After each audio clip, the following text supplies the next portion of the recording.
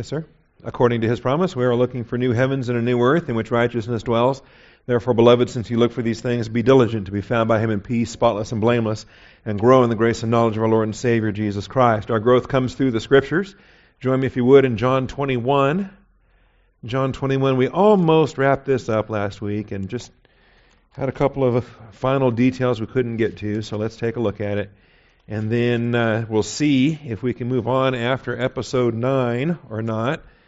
I went ahead and got sneaky and attached episodes 10 and 11 to the end of this slideshow. So we'll see if it's kind of a hybrid slideshow. But we'll see if we actually get that far today. Lord willing and rapture pending. John 21. Do you love me more than these? Before we begin, let's start with a word of silent prayer, asking God the Father to set aside distractions and to humble us under the authority of His Word. Shall we pray?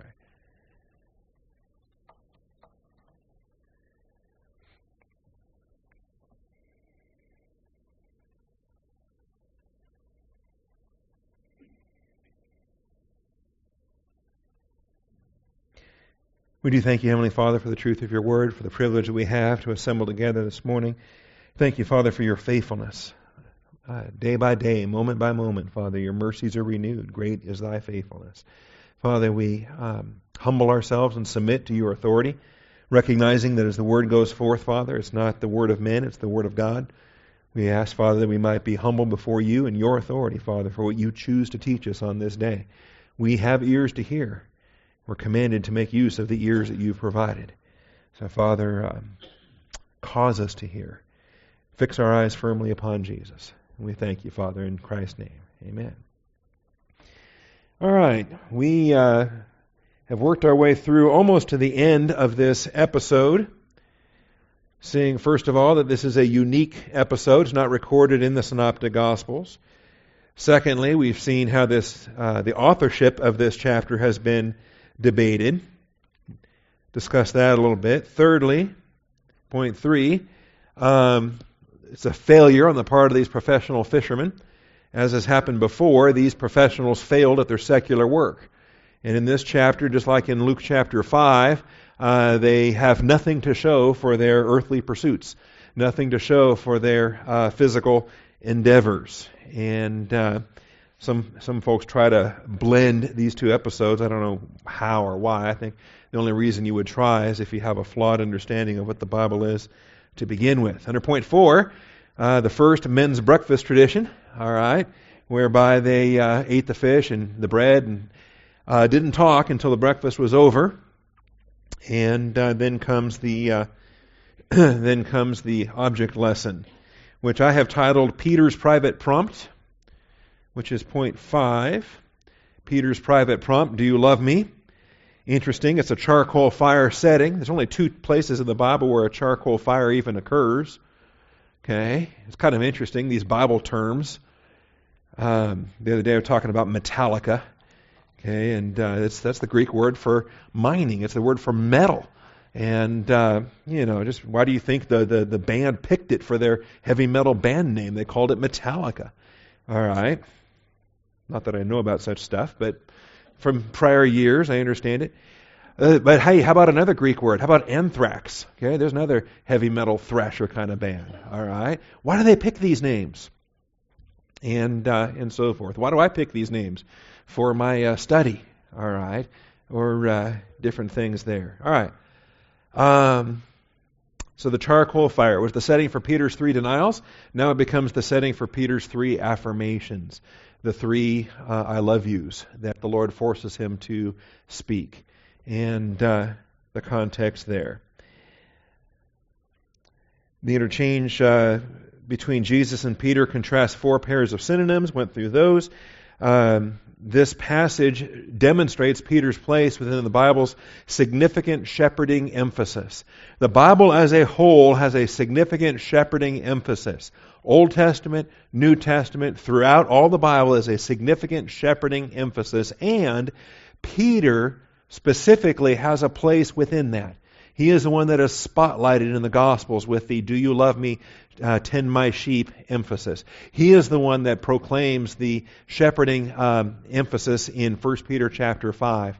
The powerful shepherding passage that we have there that relates to local churches and how we are to be shepherding in the local church context. And so I can't begin to tell you here how what an impact that is. Now, we got through that last week. Am I correct? We got through 1 Peter 5, or I ran out of time before we got through 1 Peter 5? We got through it. All right. So we're ready now to move on to main point D. Peter's 3 affirmations then prompts the Lord. Jesus delivers a prophecy concerning Peter's martyrdom, verses 18 and 19. So, after the third imperative, he then makes a prophecy. Peter's 3 affirmations prompts the Lord's prophecy concerning Peter's martyrdom.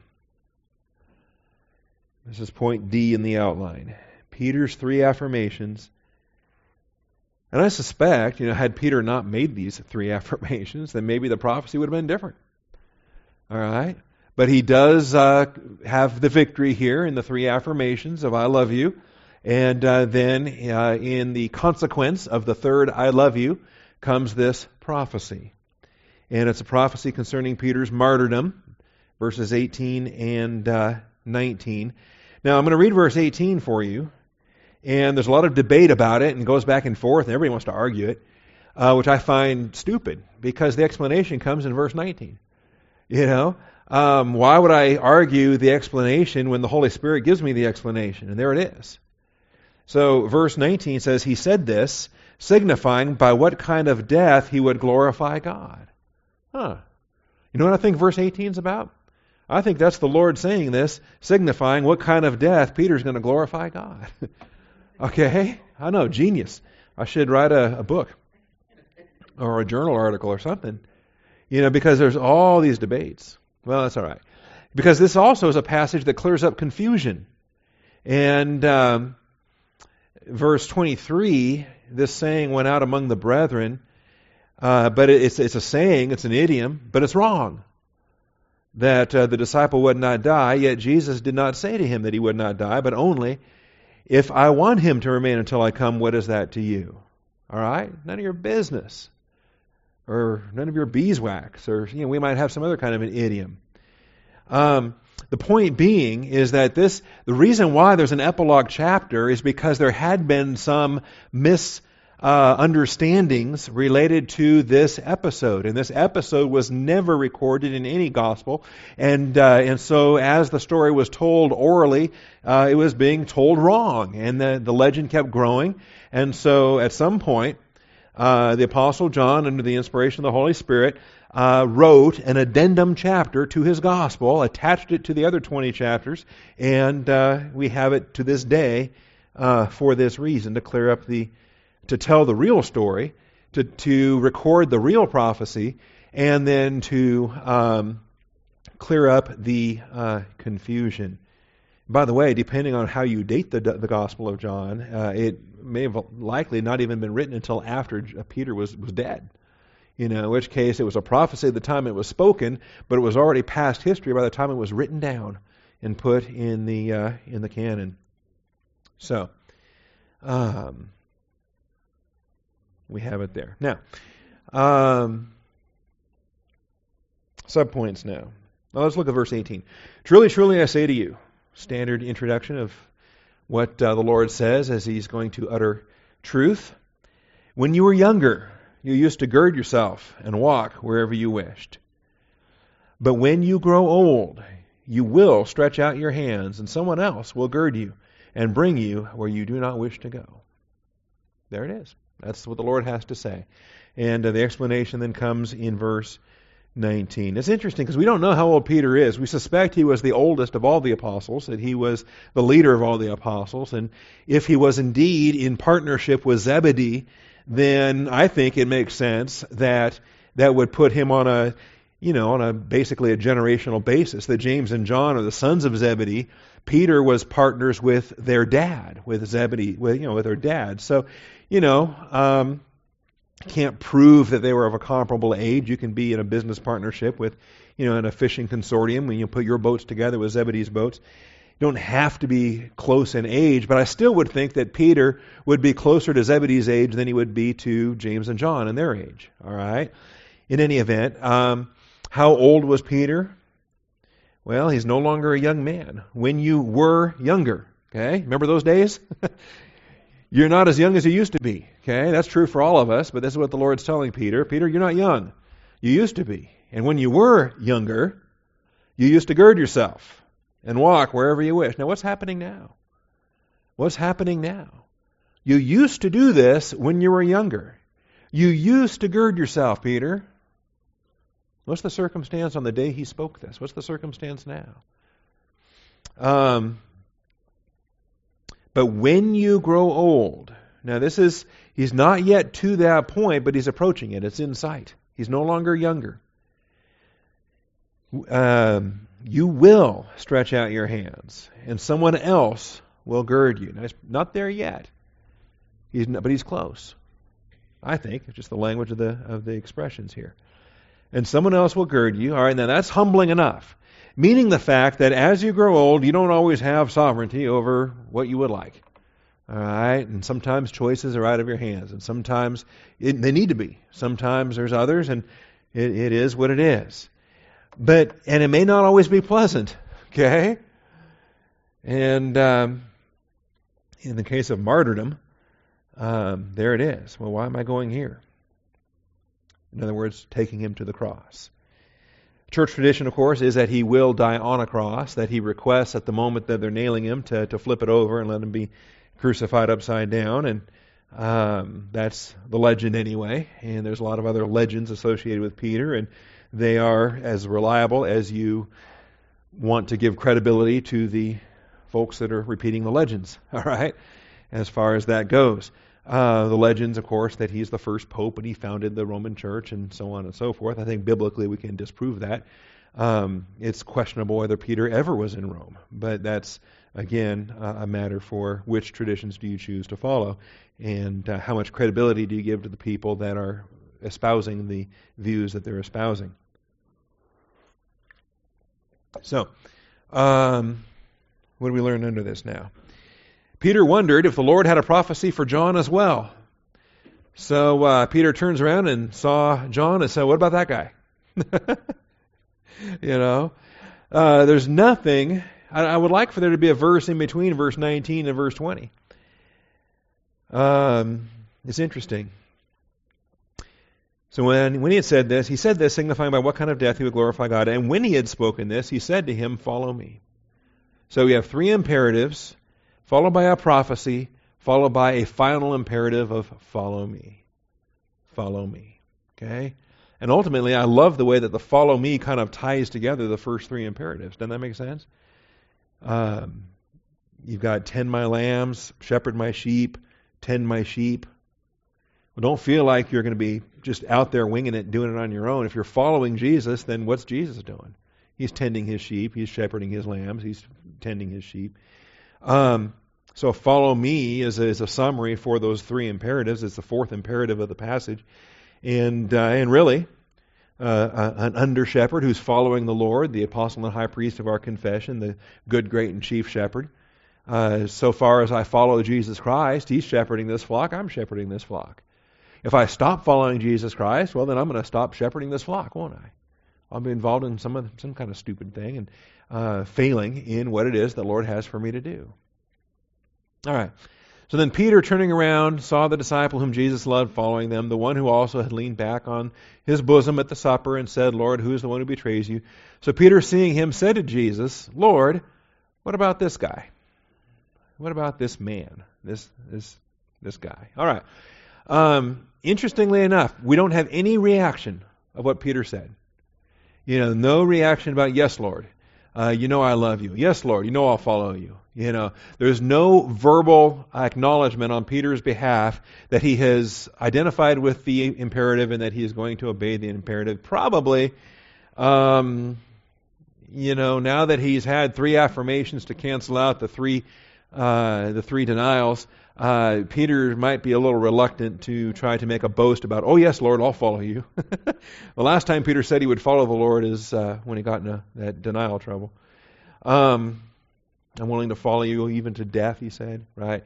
So here's the imperative, follow me, and Peter just shuts his mouth and doesn't say, yes, I will, or anything of that sort. But he does turn and he sees the other disciple. Now, all 6 of these guys are here. Right? We don't envision any of them departed. They came together, they had breakfast together. There was no reason why anyone would have walked off. John's still there. He doesn't ask about the other 5 or the other 4, right? He doesn't ask about the other 4, but he is interested in John. And that's I find puzzling. Why does he have the interest in John? Okay? Because remember, it's the do you love me more than these other disciples? Are you my number one disciple? Are you the one who loves me more? And that whole denial thing was like, Lord, they're going to deny you, but not me. They will all fall away, but not me. I'm going with you to death. Okay? And so do you love me more than these? Meaning, do you love me more than these other disciples, including... See, I think Peter was under conviction that John loved the Lord more than he did. John's the one that reclined on his breast. John's the one that could recline back and say, who is it, Lord? John's the one that when Peter needed answers, he went to John and said, would you ask the Lord who he's talking about? Okay? If he's going to be brutally honest, he can't say, I love you more than John loves you. All he can say is, Lord, you know I love you. Right? And so he gets a prophecy about the kind of death he's going to glorify God. He gets a prophecy that says, wow, you're going to be, in your old age, you're going to be taken to your death for my name's sake. And he says, well, what about this guy? What about this guy? What's his death going to be like? Is he going to glorify your name? Is he going to glorify God? What about this guy? What's he going to do? And the Lord basically rebukes him and says, what business is it of yours? Why do you care? Why are you asking that? Now, you can ask that question for the right reasons. You can also ask that question for the wrong reasons. And I think the Lord rebuked him pretty harsh here and highlighted the fact that that's not your concern. That is none of your concern. That is not your business. All right? So, interesting. Jesus said John's destiny was not Peter's concern. And the more I chew on this, I find it remarkable. You say, well, that's not fair. Oh, well, life's not fair. Get over it. Peter wondered if the Lord had a prophecy for John as well. Well, if so, it's not for you to hear. Well, John got to hear his prophecy. How come John got to overhear the do you love me exchange? How come John got to hear the when you were younger you used to gird yourself message? Why does John get to hear Peter's prophecy, but Peter doesn't get to know if John's got a prophecy? That just seems wrong. Jesus said, well, it's the way it is. What business is that of yours? So Peter's seeing him say, Lord, what about this guy? And Jesus said to him, well, if I want him to remain until I come, what is that to you? You follow me. It's none of your business, Peter. If I want him to remain until I come, if I want him to not die. Remember that guy Simon in the temple who the prophecy had been given that he would not die until he saw the Christ? Okay? Well, now think about it. Jesus says, okay, I told you you're going to die. If I want him to live all the way until the second advent, remember they don't have rapture doctrine yet. Well, yeah, they do. John 14, they've got rapture doctrine. I will come again and receive you to myself. So, if I want him to live until I come back and take you to these homes I'm going to go prepare, what is that to you? Now, that's not the prophecy. It's a what if. And Jesus is challenging Peter with this what if. And in challenging Peter with this what if, I think it lays bare some of the jealousy and some of the pride and some of the comparative issues that Peter was struggling with. Just laying it right out there. Okay?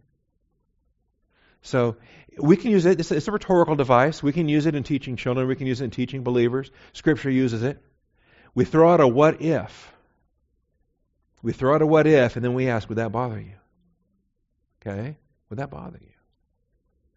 You know, you take the most wicked human being you've ever thought about, somebody that you just, did you dirt and hurt you and did all that stuff.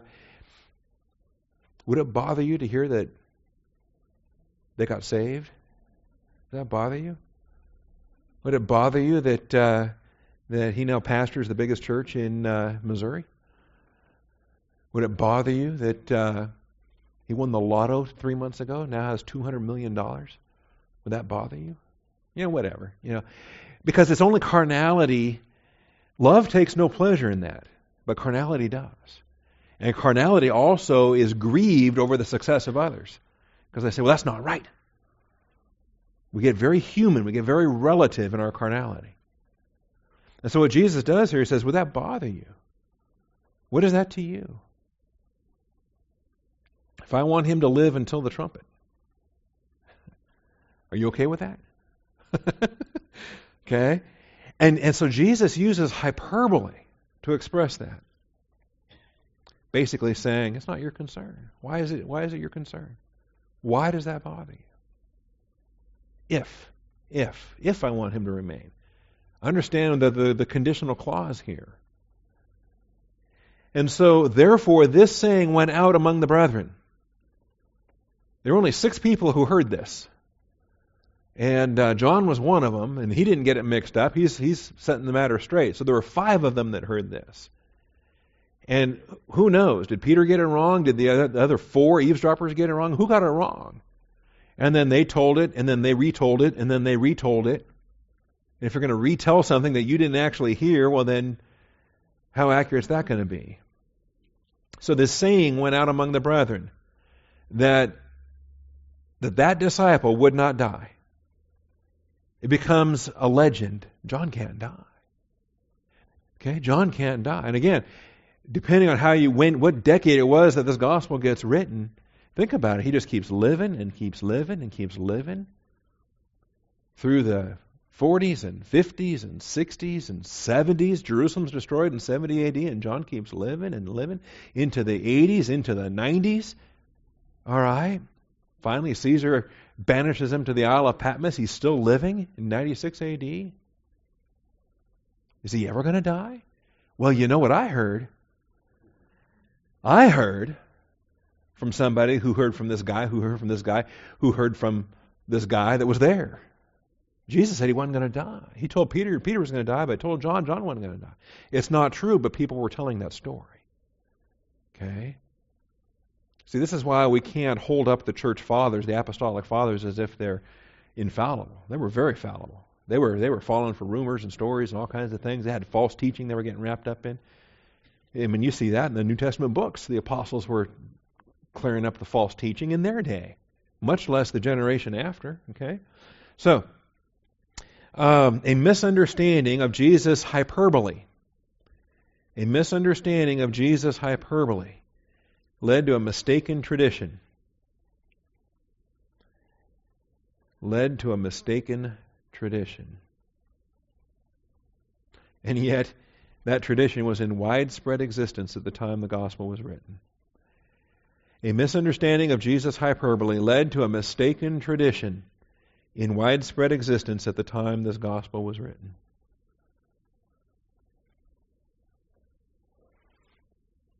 At least at the time this chapter was written. Maybe the reason why the addendum chapter was attached to the first 20 chapters. If in fact the true conclusion was originally chapter 20, verses 30 and 31. If that originally had wrapped up the gospel, let's say written in the 70s, then a decade later an addendum chapter was added, or 2 decades later, maybe a chapter was added as he was composing 1st, 2nd, and 3rd John. That's possible, sure. All right, but a misunderstanding. Here's the thing. When everybody just knows it's true, who actually goes back to the Scripture and says, well, wait a minute, where does it say that? Okay? You know the Lord moves in mysterious ways. Is that a Bible verse? Okay. But how many people think it is? God moves in mysterious ways. It's not a Bible verse. It came from an English hymn. Okay? His wonders to perform. He plants his footsteps on the sea and rides on every storm. It's a hymn, an English hymn, and it is not Scripture. God helps those who help themselves. And you could probably name a few more. There's several. There's several, and they're just in common usage, widespread existence. And sadly, very few believers take the time to think their way through. Okay. Now, I mean, if in fact that was a true prophecy, wow, we're 2,000 years into the church age now. Can you imagine being that old? No, not without a tree of life and the fruit there to kind of regenerate his physical body. John was in a mortal body. And anyway, this is the disciple who is testifying to these things and wrote these things, and we know that his testimony is true. Don't listen to what they say. John's saying, I was there. I heard what I heard. I know what the Lord said. Here's what he said. Here's how the saying was misheard and misunderstood. And there are also many other things which Jesus did, which if they were to be written in detail, I suppose even the world itself. See, it's wonderful because now he uses the hyperbole rhetoric. He uses the hyperbole to say even planet Earth isn't big enough for all the books that would be written. Okay? Wonder what John would have done if he'd have known that I've got 2,000 books right here on this little device. You know? Isn't this something? I could put 2,000 books right here, more, whatever my Libronics library is, right there. Okay? And, so can the world hold the books that could be written? Well, not with first century technology. But even there, he's just supposing, so don't take that as a fact. That's just his supposition. Finally then, this epilogue chapter restates and expands the epistle conclusion from the previous chapter. This epilogue chapter restates and expands the epistle conclusion. Shouldn't be epistle, the gospel conclusion. Gospel of John is not an epistle, not a letter being written to anybody. But it restates and expands the gospel conclusion. Should change that. The book conclusion from the previous chapter. It is almost identical. It's just an expansion. In chapter 20, therefore many other signs Jesus also performed in the presence of the disciples, which are not written in this book. But these have been written so that you may believe that Jesus is the Christ, the Son of God, and that believing you may have life in His name. That concluded the gospel initially, until this extra chapter got added. By John himself, I'm convinced, by John himself, sometime thereafter. So what does he do? Well, let's wrap this up again. Let's wrap this conclusion up again. And let's adapt the conclusion we used last time. There are many other things Jesus did, which if they were written in detail, I suppose that even the world itself will not contain the books that would be written. So, there you have it. All right, any questions on that before we move on?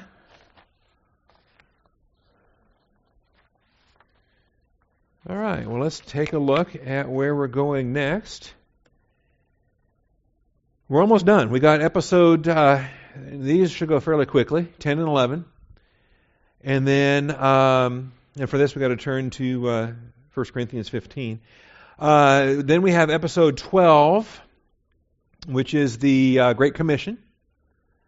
Matthew 28, go therefore and make disciples. And then we have episode 13, which is the Ascension.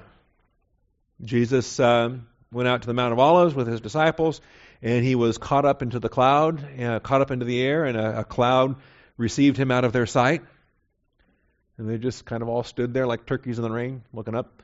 And angel comes along and says, What are you looking up for? Okay. So we have, really, you can't count this. There's some doctrine here. Teasing. Okay. After episodes 10 and 11, we just have 2 more to go. We've got the Great Commission and we've got the Ascension. That's how close we are to the end of 7 years of the Life of Christ series. Okay. But this will take a while. Okay. The Great Commission is going to take a while. What does it mean to make disciples? I think it's important since you and I are under the imperative to make disciples. And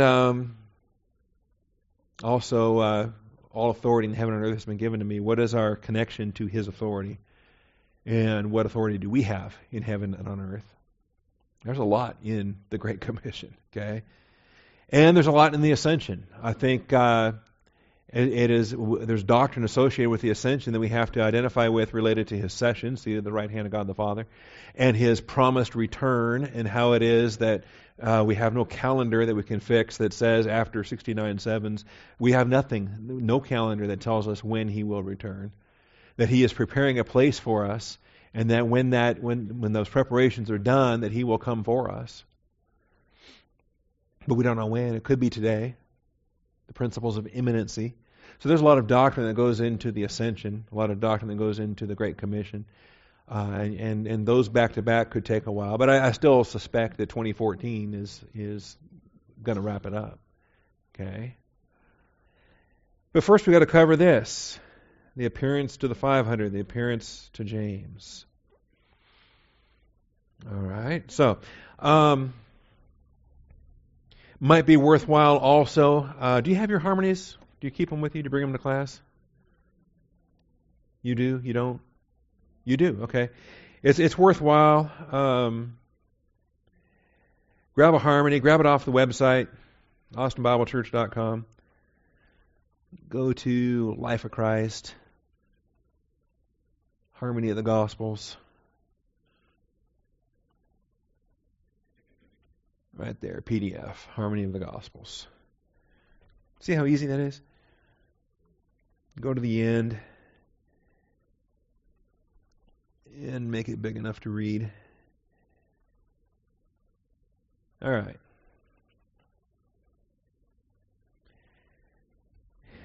We look at these events, 10 and 11, the appearance to 500, the appearance to James, and it's an interesting. You got to plug them in somewhere. Because they're recorded in 1 Corinthians 15, and they're not recorded anywhere in Matthew, Mark, Luke, or John. All right?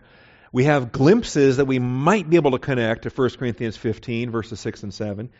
In instances, glimpses we might be able to connect and try to synchronize and harmonize, but there it is. All right? And it's probably, I don't have problems with where they were placed. Remember, this is not my harmony. This is A.T. Robertson and his harmony. And I agree with the placement of events 10 and 11 there. I think it makes sense to put them between 9 and 12. What I would do, though, is I'm going to dispute episode 12, and I'll teach that when we get to episode 12, the Great Commission. I think what A.T. Robertson did was he linked Matthew 28 with Mark 16 with Luke 24, and he linked those passages all together in the Great Commission episode. And I'll teach this when we get there. I would prefer to take that Luke passage out and give that Luke passage its own event in between event 12 and 13. So I would take out that Luke 24, 44 through 49, put it down a line lower, make that the new event 13, and then make the Ascension an event 14. Does that make sense? Okay. But that's just me. Okay. I won't. I'll teach it. I'll outline them separately, or I'll outline the Luke material after I outline the Matthew material. We'll do that. We'll do it that way. We'll just teach it in class under the heading of Episode 12, Great Commission. But I believe that the Great Commission was up on a mountain in Galilee, and that it coincided with the appearance to the 500, by the way. So 10 and 12 really took place on the same day at the same place. 12 and 10 and 12 are the same. That's when he appeared to the 500, when it was on that mountain. We'll talk about that. So if 10 and 12 are the same, then I think the Luke portion there that's included under 12 doesn't belong there because it's back in Jerusalem. And he tells them to stay here in Jerusalem until the Holy Spirit comes. So anyway, we'll look at that when we get to Luke 24. For today, though, let's go to 1 Corinthians 15. 1 Corinthians 15, and it's good that we can hit this passage because this is where folks want to go when they want to try to convince you that the Gospel of John is not evangelistic. The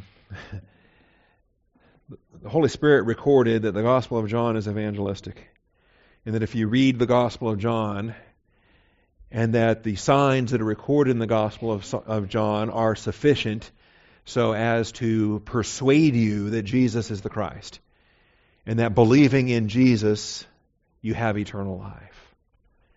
So the Holy Spirit records for us that the Gospel of John is evangelistic. And yet people will dispute that and say, no, it's not. That was for Israel. That was before the church. 1 Corinthians 15 is the gospel. They'll tell you that 1 Corinthians 15 is the gospel, not John. Okay, and they get very livid about it, and ugly. And I find it heartbreaking. You want to use 1 Corinthians 15, use 1 Corinthians 15. But if you want to use John, because the Holy Spirit said to do so. And don't use 1 Corinthians 15 and then tell me I can't use John. All right. So I make known to you, brethren, the gospel, which I preached to you, which also you received, in which also you stand. And by the way, this was written before the Gospel of John was written. All right. So, the Holy Spirit in John 20 doesn't say, there were many other signs that Jesus performed, but go read the Apostle Paul, 1 Corinthians, if you want the gospel. He said, read this book after 1 Corinthians 15 was already written. All right. The gospel which I preached to you, which also you received, which also you stand, by which you are saved, if you hold fast the word which I preached to you, unless you believed in vain. For I delivered to you as of first importance what I also received, that Christ died for our sins according to the Scriptures, that He was buried, and that He was raised on the third day according to the Scriptures. Now, I don't see anything in there that contradicts with the Gospel of John. Right? If I read the Gospel of John, what am I going to learn? I'm going to learn that Christ died, and that He was buried, and that He was raised. And that if I believe in Christ, I receive eternal life. So they're not in competition against each other. And you want to use this, use this. If you want to use the Romans road, use that. If you want to use the gospel you want to use. All right. But it doesn't stop there. And that He was buried, and that He was raised on the third day according to the Scriptures, and it didn't stop there. And that He appeared. Now what's interesting is we focus on 3 and 4 as if that's the gospel, but this passage doesn't stop with 3 and 4. This passage goes on to 5 and 6 and 7 and 8 and 9 and 10 and 11. That's the context. Whether then it was I or they, so we preach, and so you believed. So you believed. Okay? And so there it is. And the use of you believed in verse 11 as a past completed action matches up greatly with the you believed in verse 2. Unless you believed in vain, which they didn't. Okay? You believed, verse 11. So when I see the you believed in verse 2, the you believed in verse 11, I realize that 3 through 11 is a unit. And 3 through 11 as a unit has to be handled as a unit. And then, I'm not saying you're wrong to lock in on the death, burial, and resurrection. That's what verses 3 and 4 deal with. They deal with death, burial, resurrection. That's great. But it doesn't stop there. You have appearance after appearance after appearance after appearance after appearance. And it's all those appearances that has the emphasis of this passage. Because then it comes back to how it was they got saved and who preached to them. Paul did. But even if it wasn't Paul, if it was I or they, we preach, and you believed. Okay? So, here we have it. He was buried in verse 5. So he appeared to Cephas, then to the 12. After that, he appeared to more than 500 brethren at one time, most of whom remain until now, but some have fallen asleep. So at the time 1 Corinthians was written, what year was 1 Corinthians written? Probably 56, 57. Okay? We can just ballpark it.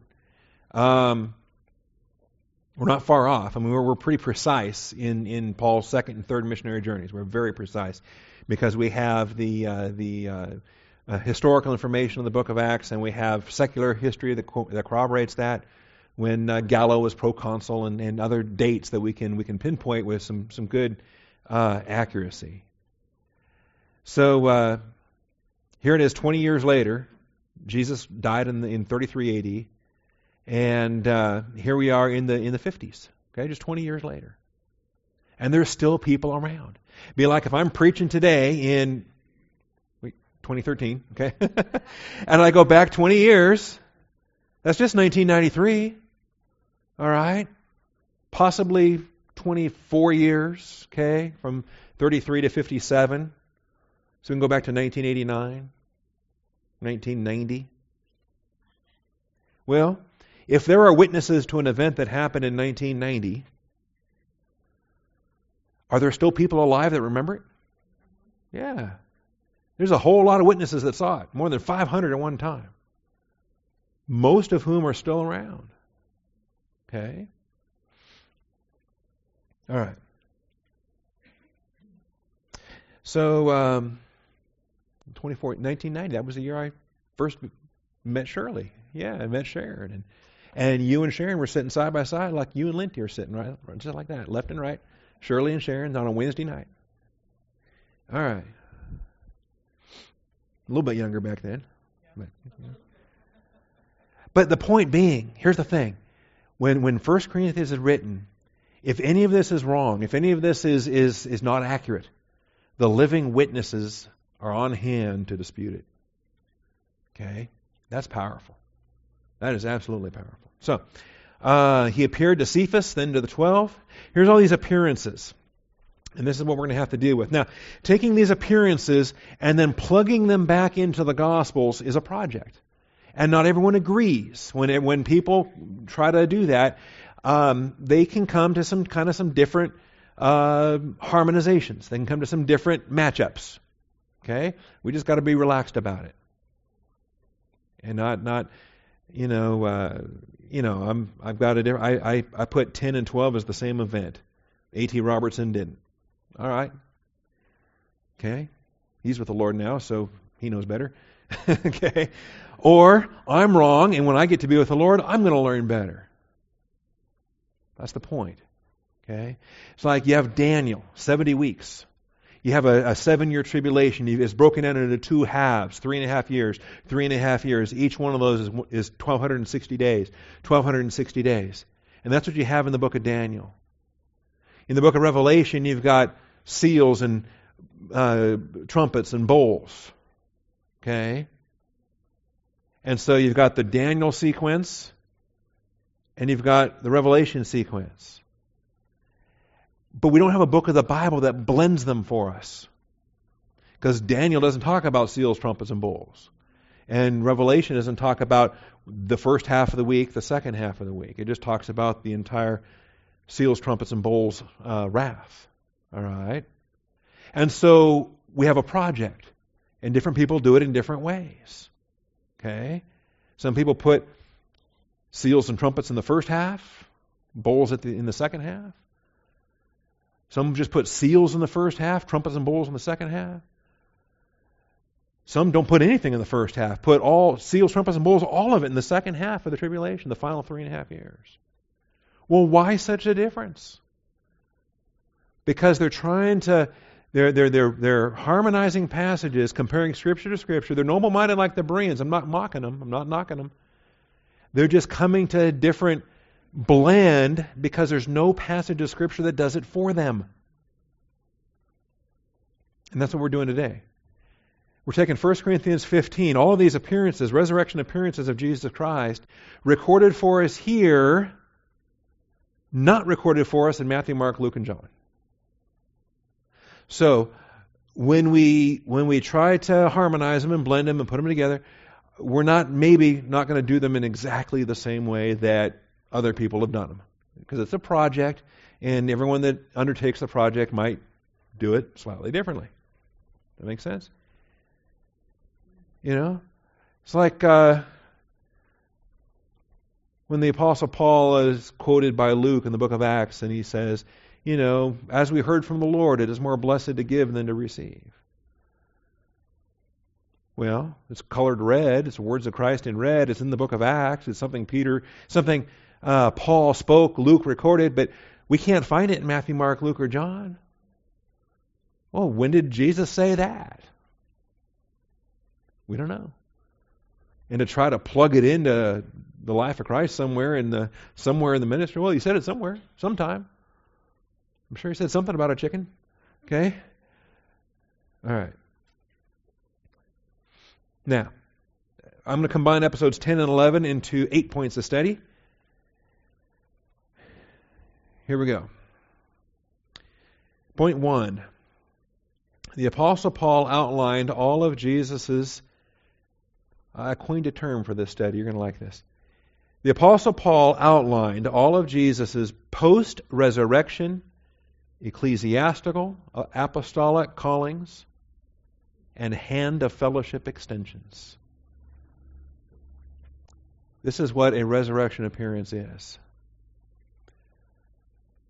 Post-resurrection, ecclesiastical, apostolic calling, and hand of fellowship extensions.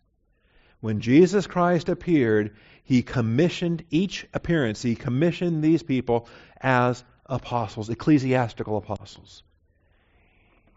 He had 12 apostles already. They were apostles of the Lamb in the Old Testament. But now He's making appearances and extending this right hand of fellowship. And He is calling church age apostles. Different from Israel apostles, apostles of the Lamb. These are ecclesiastical apostolic callings. Post-resurrection, ecclesiastical, apostolic callings, and hand of fellowship extensions. This is what's happening. And I think as we look at these appearances, and as we look at the significance of calling an apostle, I think it becomes clear. It is more than just a, ta-da, see me, I'm alive. More than that. More than just, did you see that? Yeah, I saw that. It's more than just what they have seen. It is what they are commissioned to testify to, even to the point of death. They cannot deny this testimony. It is a hand of fellowship extension. As the apostle and high priest of our confession is identifying his chosen apostles. His chosen ecclesiastical apostles. It's even remarkable. Have I not seen the Lord, as it says, if I back up to chapter 9 and verse 1. I'm going to coin this expression, by the way, Preach. Post-resurrection ecclesiastical apostolic callings and hand of fellowship. Because these are the apostles that are called to preach. They're called to preach the gospel as church age apostles. Post-resurrection ecclesiastical apostolic callings and hand of fellowship extensions. Paul says, am I not free? Am I not an apostle? You know, the church age apostles are the freest human beings to ever walk this planet. Absolutely the freest human beings to ever walk this planet with maximum church age liberty, more than you and I have today. By virtue of their representative authority, they were representative of Jesus Christ Himself. Wow. Think there's some liberty with that? Okay? I've got delegated authority. They had representative authority. Am I not free? Am I not an apostle? Have I not seen Jesus our Lord? Seeing Jesus. in a post-resurrection, ecclesiastical, apostolic calling and hand of fellowship extension. He was called as an apostle. Called as an apostle. This hand of fellowship extension is interesting because we see it between Peter, James, and John, Barnabas and Paul. We find it, this was their identification with each other. Apostles of Jesus Christ in the church age identified with the right hand of fellowship. Galatians 2, verses 7 through 9. Galatians 2, verses 7 through 9. Flip over there. Let's take a look at it.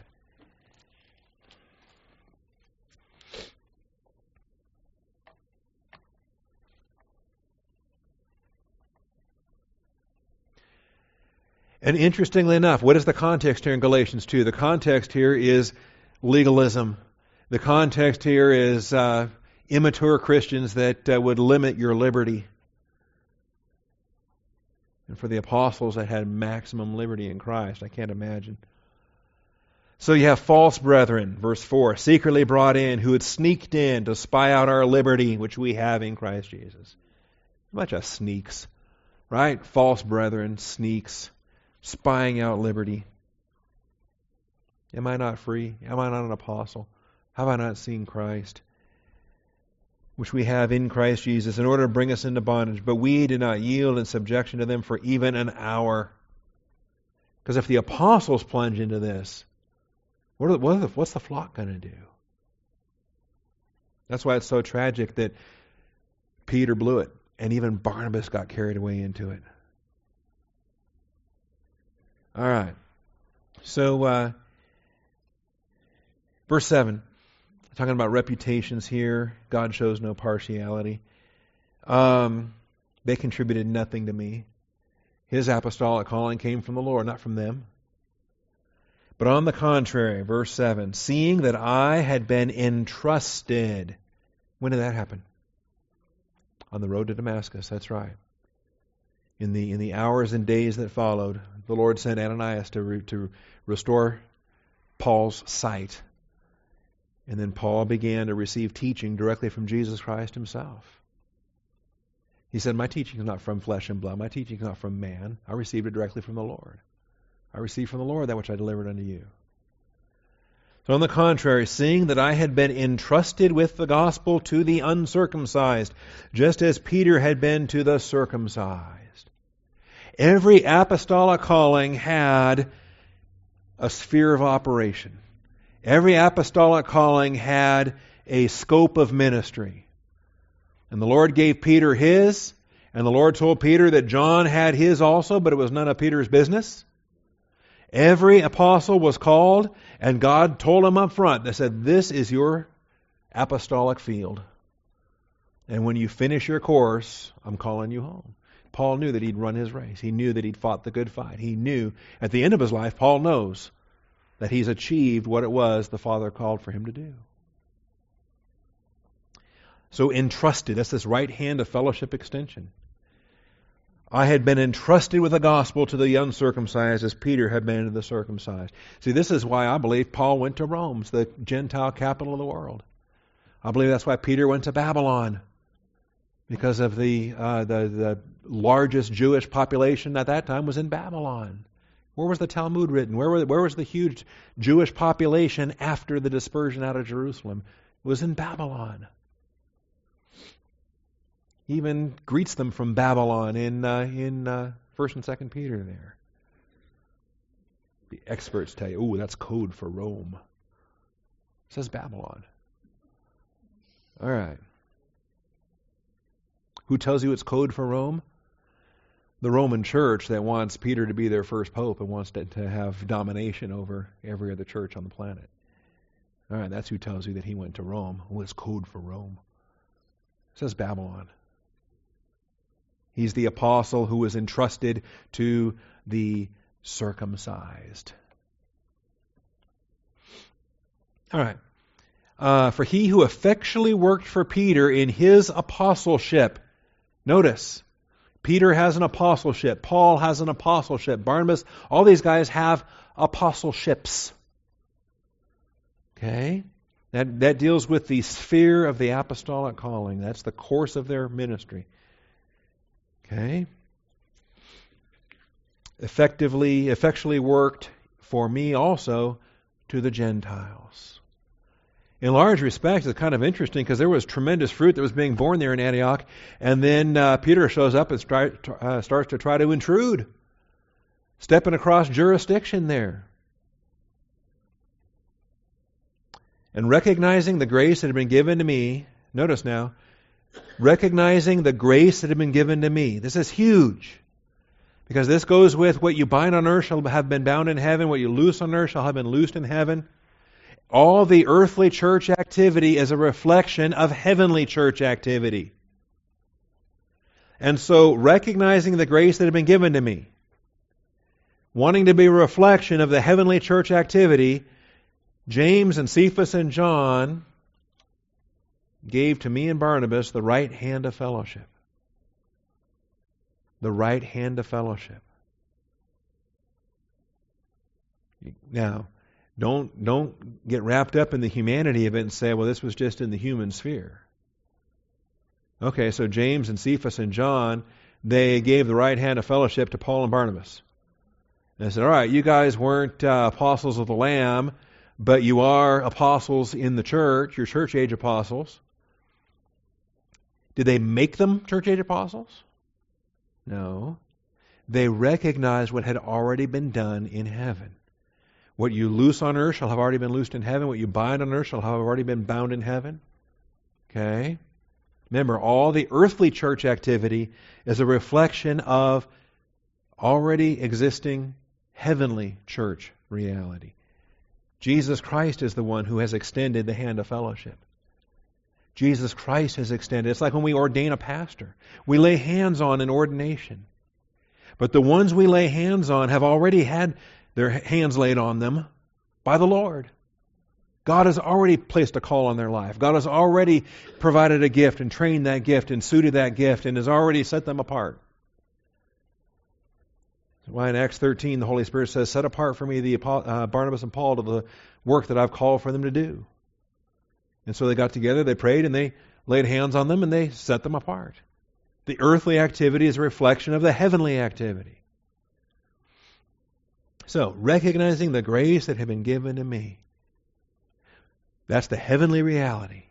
Jesus Christ has already extended the hand of fellowship to Paul as an apostle. He's already extended the hand of fellowship to Barnabas as an apostle. That heavenly reality is now being recognized by James and Cephas and John. And so what do? They extend the right hand of fellowship. The right hand of fellowship.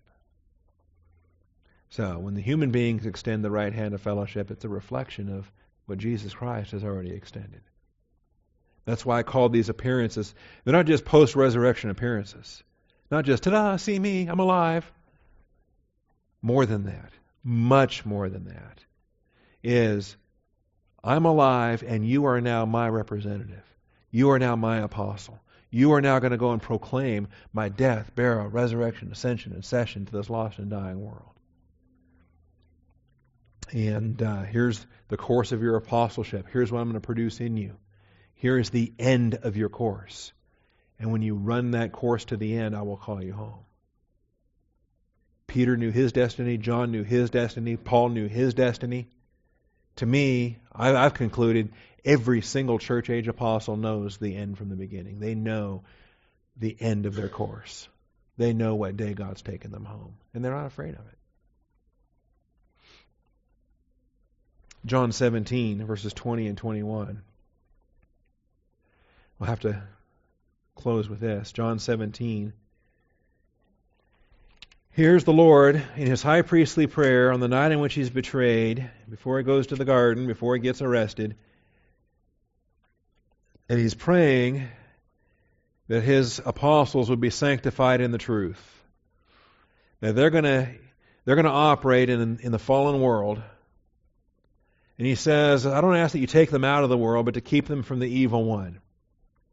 Then in the course of their conflict, they're going to operate in the church age, which is the age of satanic sifting. Satan's going to sift them like wheat, And don't take them away from their problems. See them through their problems. Sanctify them in the truth. Your word is truth. And as you have sent me into the world, I have sent them into the world. For their sakes, I sanctify myself. This speaks of what he's going to do in session in the right hand of God the Father, our advocate seated at the Father's right hand, the apostle and high priest of our confession, sanctifying himself in the truth so that his apostles can sanctify themselves in the truth, and not them only. I do not ask on behalf of these alone. It's not just the 11, plus Matthias was there, plus Barsabbas was there, all right? Not just these alone, but also those who believe in me through their word. In other words, the apostolic gospel message once the church gets started. The calling of the apostles and their word, the apostolic gospel, through their word. That they may all be one, even as you, Father, are in me and I in you. So the entire body of Christ, the royal family of God, church-age saints, redeemed brothers and sisters that are baptized into personal union with Jesus Christ. In other words, Pentecostal rapture. This present evil age. Not Old Testament saints, not tribulational saints, not millennial saints, ecclesiastical saints, body of Christ, royal family of God. That becomes important. All right. And so here's the Apostle Paul outlining every single apostolic commission. Every single apostolic commission. And when we come back next week, we'll show you why the women aren't mentioned. Mary Magdalene, the other women at the tomb. Why aren't they recorded in 1 Corinthians 15? Why does it say he appeared first to Cephas? No, he didn't. He appeared first to Mary Magdalene. She thought he was the gardener. And then he appeared to these other women and said, go tell my disciples to meet me in Galilee. Why does 1 Corinthians 15 says he appeared first to Cephas, then to the 12, then to 500 at one time, then to James? Why is 1 Corinthians 15 giving us a list that's leaving out the women? Paul hated women? Peter was misogynist? Paul was misogynist? Yeah, we know Paul hated women. I've read that in books. Paul hated women. Come back next week and we'll detail why the women... Yeah, he appeared to them first, but he did not commission them as apostles. It was not a post-resurrection ecclesiastical apostolic calling and hand of fellowship extension when he appeared to Mary Magdalene.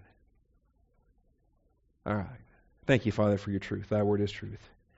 Open our eyes to understand what the apostolic callings really were, who the apostles really were, and how it is, in fact, that we have no living apostles today, Father.